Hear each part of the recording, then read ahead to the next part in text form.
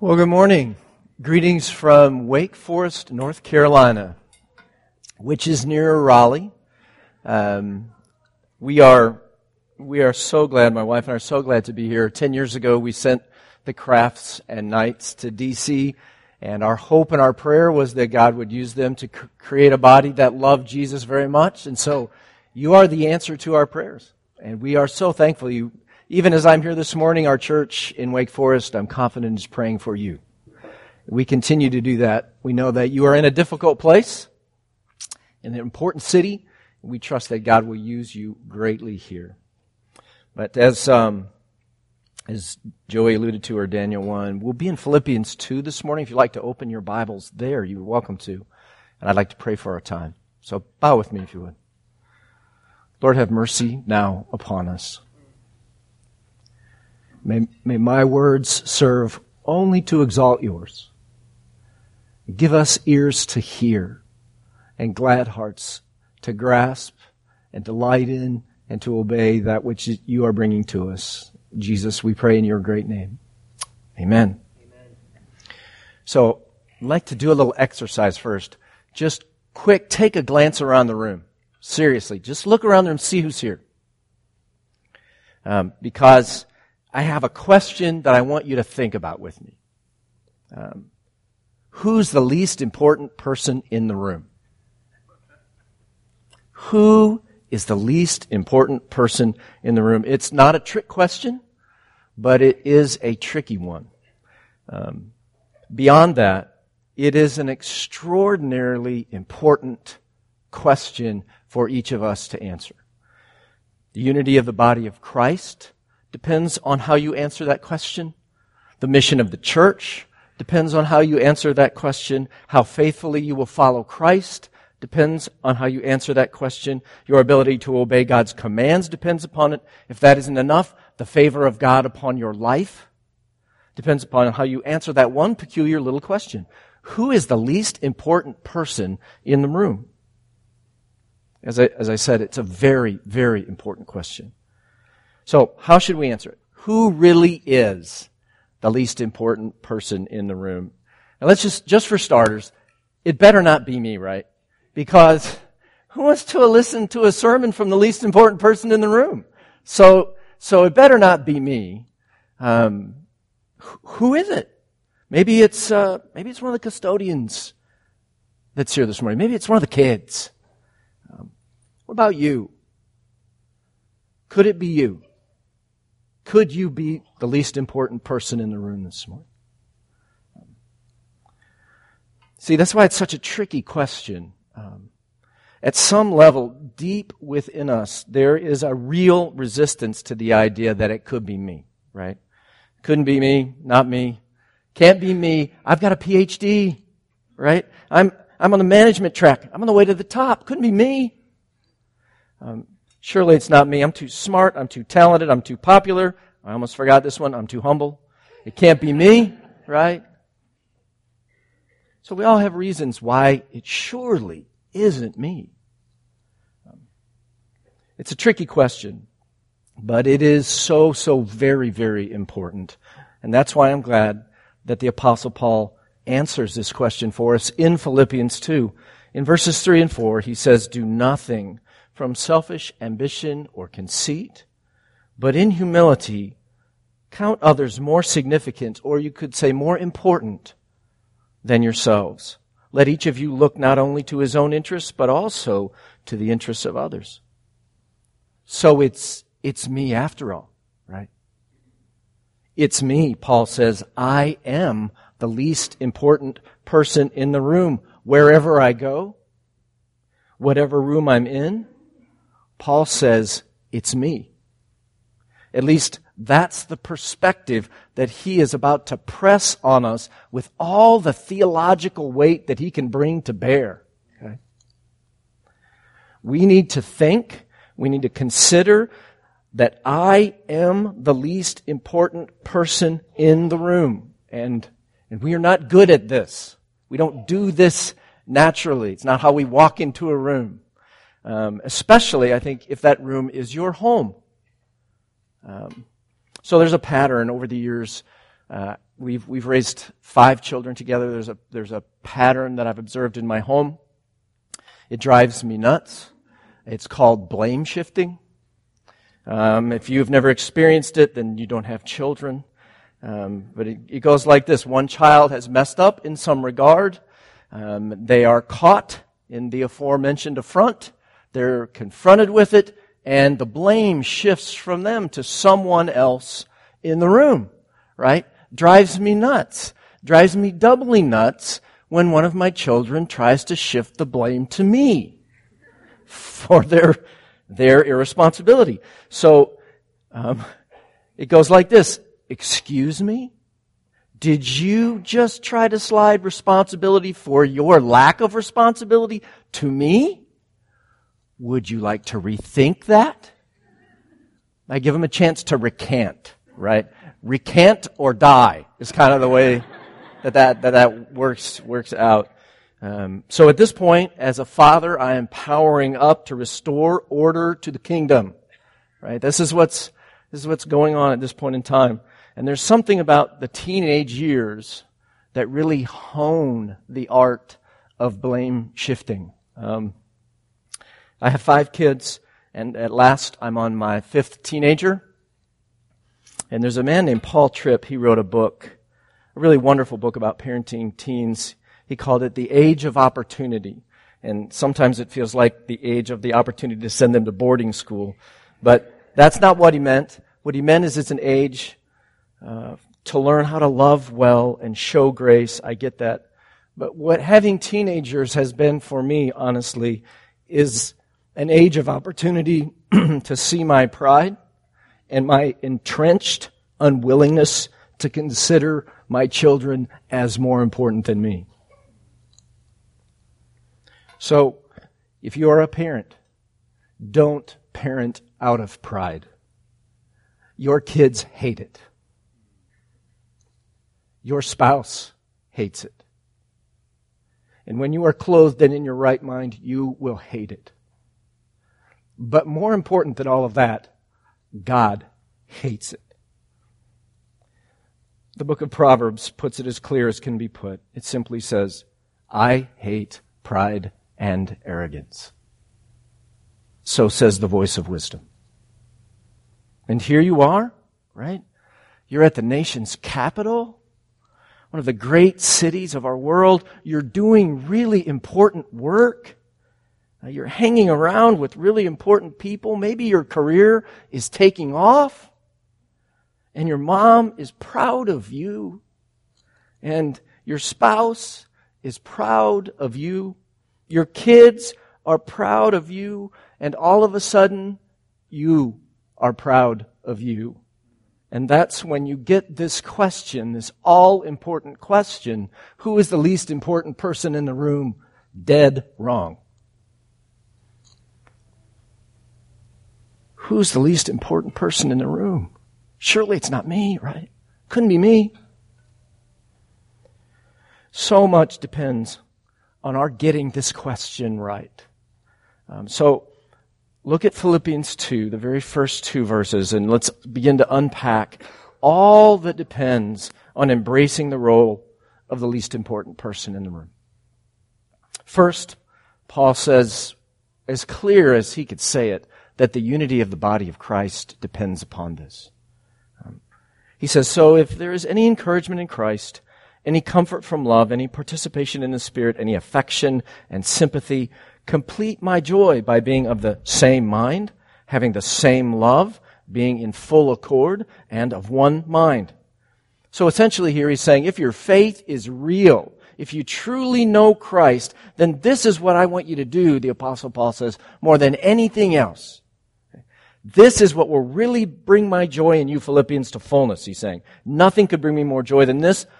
Be united, right? He says it over and over and over again. Same mind, same love, full accord, one mind. He's pressing it from every angle. Be united, okay? And this is a big deal to Paul. It needs to be to us.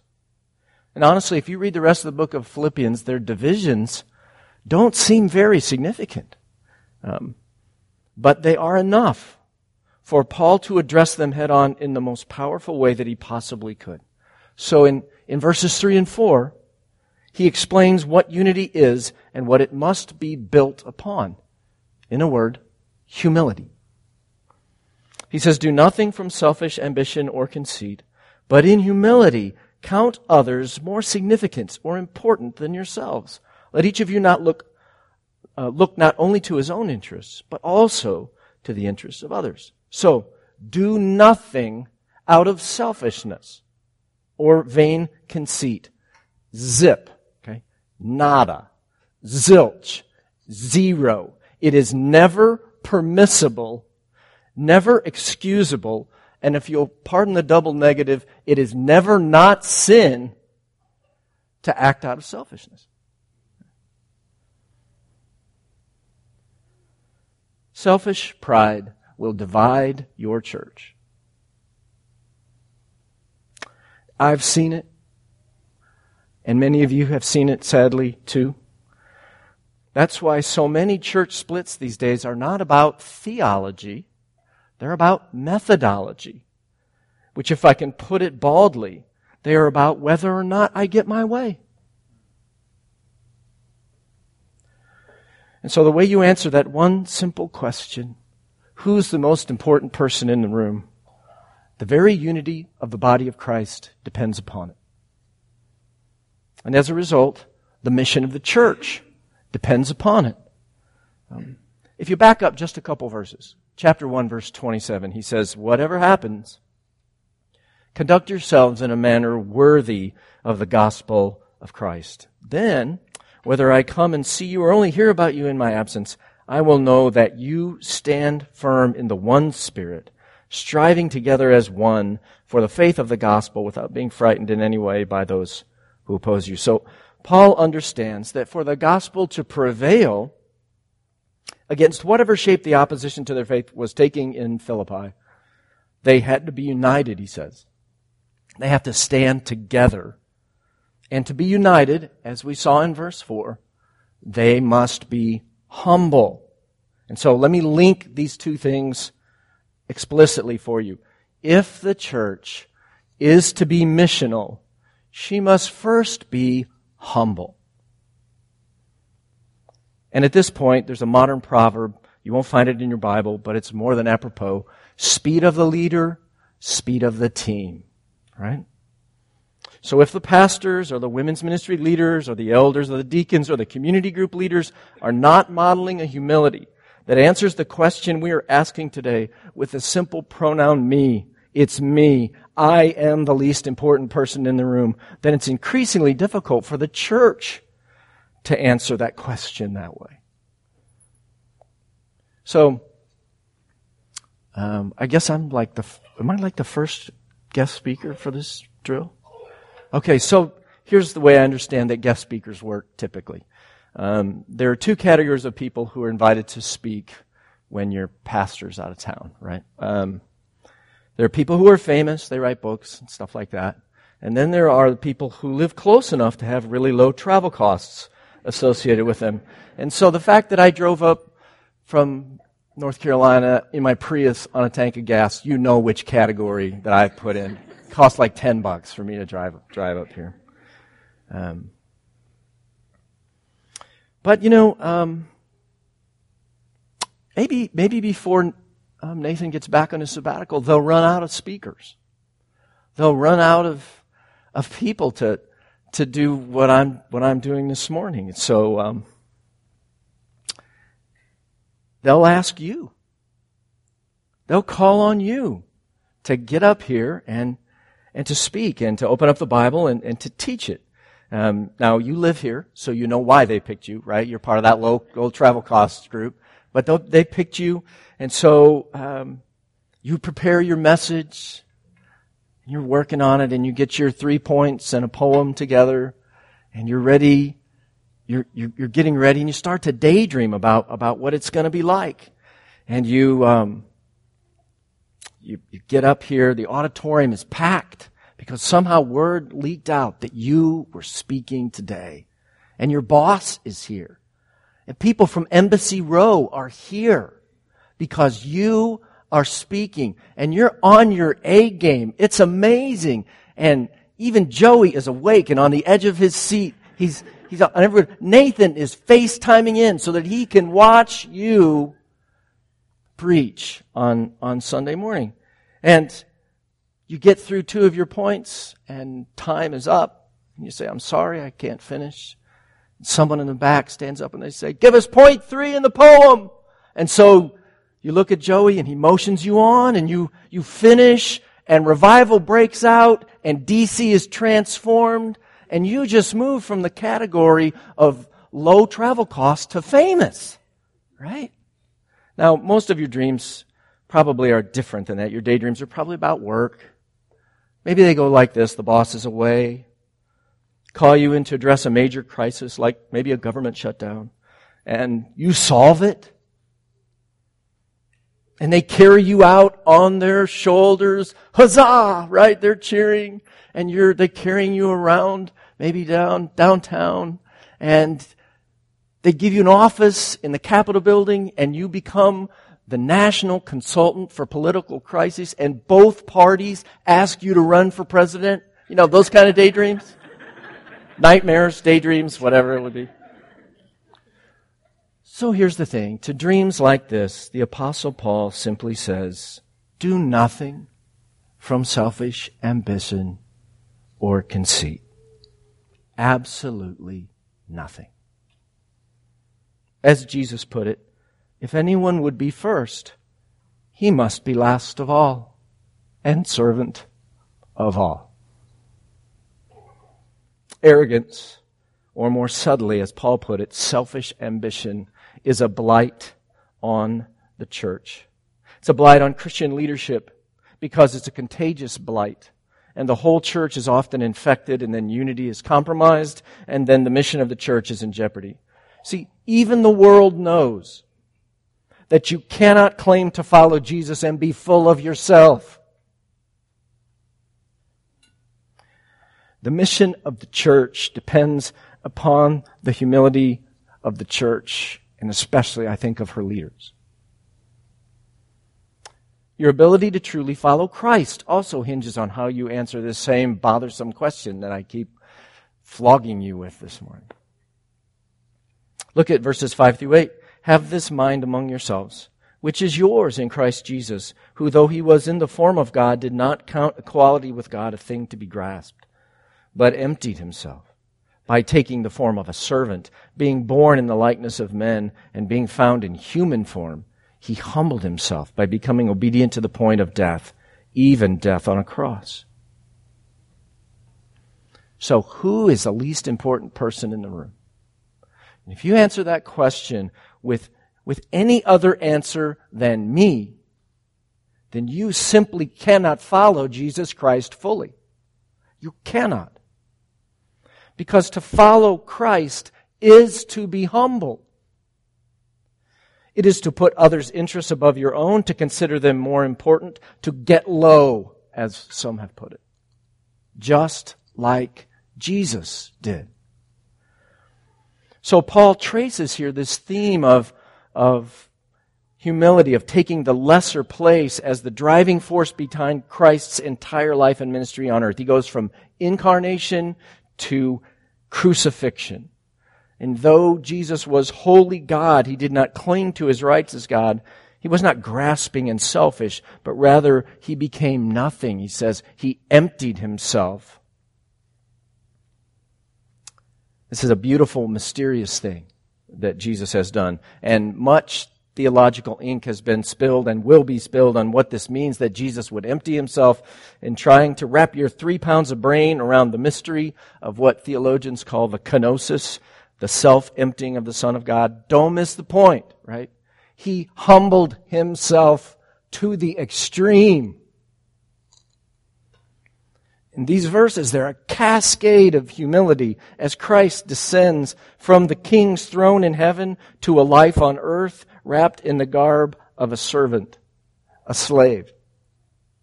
He went from being worshipped by all the heavenly beings to being ignored by all of earth, save a few, and those few who were even aware of him would either reject or abandon him in the end. And if that was not enough, the Lord of life would taste death for us. Even, Paul says, death on a cross. Cicero was a Roman statesman from the time of Christ, and this is how he described crucifixion. He said it was a most cruel and disgusting punishment. He went on to say, it is a crime to put a Roman citizen in chains. It is an enormity to flog one, sheer murder to slay one. What then shall I say of crucifixion? It is impossible to find the word for such an abomination. And yet the very Son of God would go down in the record books of his day as a common criminal who would suffer that very abomination. He would be nailed to a cross, even for us. He became the least important person in the room. He became the least important person on the planet. He would serve us all. Why? For our good. I love the way the Apostle John puts it. He says, in this, the love of God was made manifest among us, that God sent His only Son into the world so that we might live through Him. So, the answer to this one very troubling question determines whether you will truly follow Christ or not. So if you preach or pray or care for the poor or solve the government shutdown or whatever good work you do, if you don't do it humbly, as the least important person in the room, then you are not following Christ, no matter what you do. To follow Christ is to be humble. Our unity, our mission, our ability to follow Christ, and you can add to that our obedience, are all wrapped up in this question. Look at verse 8 again. Being found in human form, He humbled Himself by becoming obedient to the point of death, even death on a cross. It was His humility that fueled His obedience. The most radical act of obedience in history, the King of Kings in servant's garb, dying a criminal's death in obedience to His Father, was fueled by the most radical act of humility. Putting our interests above His own is such a massive understatement as to be almost inappropriate. He laid down His life for us on a cross. And in like fashion, our obedience hinges on our humility. We must consider others to be more important. Otherwise, at some point, God is going to ask you to wash somebody's feet that you think should be washing yours. And what then? See, as long as there is somebody less important than you in the room, there's a very good chance that you have an obedience line that you will not happily cross. It might sound like this. I don't do laundry. I don't do toilets. I don't do this or I don't do that in the office. It's not my job. See, Jesus had no such line. Not even the cross. So our unity, our mission, our ability to follow Christ, our obedience, and one last thing, the favor of God upon our life depends upon our answer to that question. Look at verses 9 through 11. Therefore, God has highly exalted Him and bestowed on Him the name that is above every name, so that at the name of Jesus every knee should bow in heaven and on earth and under the earth, and every tongue confess that Jesus Christ is Lord, to the glory of God the Father. See, because of His extreme humility, which fueled His extreme obedience, God gladly exalts Him above all others. The favor of God of God the Father comes upon His Son because of His humility. The pleasure of God the Father pours out on His humble, obedient Son because God loves humility. He loves it in His people. 1 Peter reads like this: God opposes the proud, but He gives grace to the humble. Let me show you from the pages of the Old Testament real quickly how much God loves to pour out His favor on those who humble themselves before Him. There's an Old Testament king named Ahab. Perhaps you've heard his story. From 1 Kings chapter 16, we read, "In the 38th year of Asa, king of Judah, Ahab, the son of Omri, began to reign over Israel, and Ahab the son of Omri reigned over Israel in Samaria 22 years. And Ahab the son of Omri did evil in the sight of the Lord, more than all who were before him. And as if it had been a light thing for him to walk in the sins of Jeroboam the son of Nebat, he took for his wife Jezebel, the daughter of Ethbaal, king of the Sidonians, and went and served Baal, a false god, and worshipped him. He erected an altar for Baal in the house of Baal, which he built in Samaria. And Ahab made an Asherah, an idolatrous thing. Ahab did more to provoke the Lord, the God of Israel, to anger than all the kings of Israel who were before him. In his days, Hiel of Bethel built Jericho. He laid its foundation at the cost of Abiram, his firstborn, and set up its gates at the cost of his youngest son, Segub, according to the word of the Lord, which he spoke by Joshua the son of Nun." So, the sins of Jeroboam, it says, Ahab committed. Those were the idolatrous erection of a golden calf. You may remember it from earlier in 1 Kings. And urging the people to worship them. And to Ahab, idolatrous worship, worshiping other gods, it was a trivial matter. It's no big deal. Then he marries this lady named Jezebel. Not a great name for your daughter, if you're expecting. Okay, he marries this lady.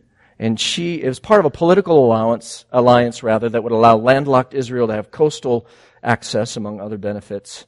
The tragedy is that Jezebel's father was the high priest of their pagan religion, and she would have been, and turned out to be, the ultimate poster girl for being unequally yoked, right? Ahab would compromise his faith explicitly for politics, security, prosperity, and power. And as a direct result of this marriage, he, the king of Israel, became an active Baal worshiper, worshiping a false god, building an altar and a temple for this false god. And then there's that last verse that sounded really strange. It said, "He laid its foundation at the cost of Abiram, his firstborn, and set up its gates at the cost of his youngest son, Segub." And some scholars think that this was what was known as the foundation sacrifice. Modern archaeology has uncovered this. Probably what was involved was children were probably infants, dead or alive, placed in jars and inserted into the masonry, propitiating the gods and warding off evil. I could go on and on. Ahab was a bad dude. Okay, he was the worst imaginable. He was a man of Hitler-esque proportions. And in 1 Kings 20, he and Jezebel kill a man in order to take his property. And this is evidently the straw that breaks the camel's back in God's eye. And the prophet Elijah comes, pronounces judgment upon Ahab from God. And I want all of this is so that you can see what happens next. Watch what happens next in 1 Kings 21. "And when Ahab heard these words of judgment from God, he tore his clothes, and he put sackcloth on his flesh, and fasted, and lay in sackcloth, and went about dejectedly or meekly. And the word of the Lord came to Elijah the Tishbite, the prophet, saying, 'Have you seen how Ahab has humbled himself before me? Because Ahab has humbled himself before me, I will not bring the disaster in his days.'" So in response to Elijah the prophet's message of judgment upon Ahab from God, he humbles himself, and you can see it. It's in the way he dresses. It's in his character. He's meek. And so now, after this unparalleled mountain of sin and evil, God shows mercy to Ahab. Why? Because of his humility.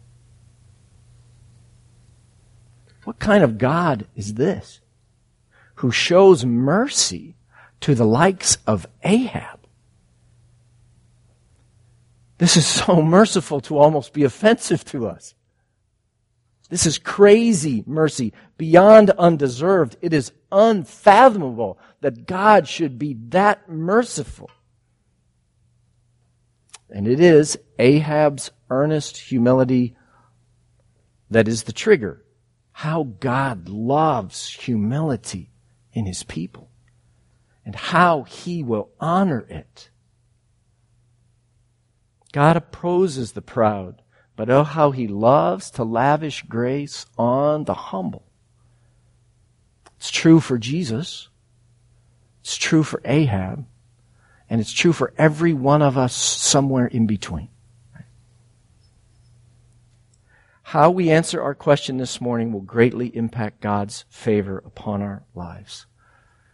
And so before I leave you, I'd like to just think a little bit about how do we get that kind of humility? How do we follow Jesus in this way? And let me suggest just a couple of things that might be helpful. They've been helpful for me. First, assume the posture of a servant. Okay? And we need to train our souls in this matter. So take on a new task, preferably a demeaning one. One that you think is beneath you. Around the house, toilets are always a good place to start. Okay? As is caring for young children in the middle of the night and laundry. Okay? You get the idea. Take on a task. And if you're married, take on a humble act of service that's meaningful for your spouse, because if you're married, after all, they're the most important person in your marriage, right? So assume the posture of a servant in your home and where you work, and let God form your soul by that practice in the ways of Jesus. The second thing I would suggest is learn how to see your sin as big. What I mean by that is my sin has to matter more to me than your sin matters to me. So we live in a day where we may see as many as 5,000 ads a day. They tell us 5,000 ads a day, and these ads all tell us that we need better. We deserve better, newer, faster, shinier, higher defier stuff. Okay? We deserve that. We are a worthy consumer. That's the message that we hear 5,000 times a day. We're worthy. And we have to recalibrate where we self-assess like the Apostle Paul, who considered himself to be the chief of sinners, not the worthiest consumer. Okay.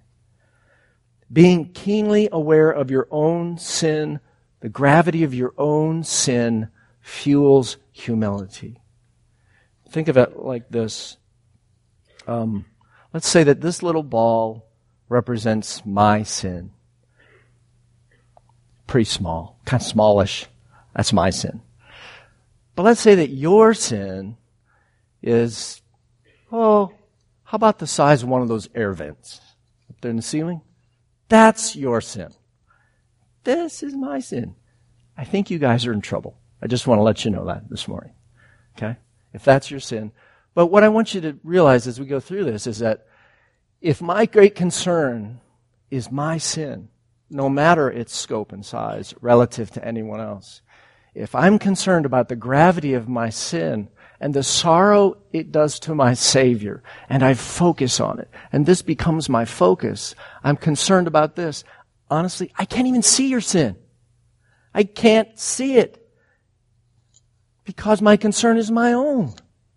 I'm not comparing with you. I'm not belittling you. I'm not judging you. My concern is my own sin above yours.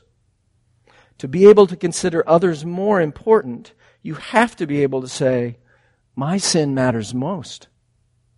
That is what God wants me to be concerned about. It is of greater concern to me than your sin. And what I found really helpful in this to me is simply the daily practice of the confession of my sin. This is how I end my day. I pray through a psalm, I give thanks for God's mercy throughout my day, and I confess any known sin. And that practice helps me as I establish myself humble before God, who gives mercy even for my great sin. And so I hope those two little things, your primary concern being your own sin and not judging others first, and taking the posture of a servant will be helpful for you as you grow in humility. But above all else, to become like Jesus in this matter of humility, you must grasp why he humbled himself so. Even that he would die on a cross. And the scriptures use these simple words. He died there to bear the sins of many. So that we, whose sins he bore, could know God as adopted children. That God would adopt us into his family. And so in this act of mercy on the cross, you must fully hope if you want to be free of the burden of your own sin and follow Jesus and be like him in his humility. That's where it all starts. That's the most important first conversation, to grasp what Jesus has done in his great humility on our behalf. So, let's end where we began. Who's the least important person in the room, in your eyes? Who's the least important person at your office, in your next class, in your home, here, in this room? Paul says, we need to consider others more important than ourselves and do nothing out of selfishness or empty conceit, just like Jesus. And if that has not been your attitude, then I would suggest that perhaps a first great step of humility is something called repentance, where you simply acknowledge before God, I have been prideful. I've been prideful in these particular relationships, in these particular ways, and you confess those for what they are. They are sin. Nothing less, nothing prettier, nothing more excusable. They are sin. And so, in just a few moments, your worship team is going to come and lead us in worship. And during that worship, if God has pricked you about your pride and the need to follow Jesus in humility, just take a moment and bow wherever you are and confess your pride and welcome the humility of Jesus that brings grace greater than your sin. Okay? Let me pray for you as we close. Father, have mercy upon us this morning, that this word would not fall on deaf ears. God, spare us going back into the relationships with the people we love the most, just as arrogant as we were before. May we, ever increasing, day by day, humble ourselves even as Jesus and consider others to be more important than ourselves, not looking out for our own interests merely, but also for the interests of others. And Jesus, we acknowledge this is your great work. We need you to help us. Help us in this by your Spirit and by your word, we pray. Amen.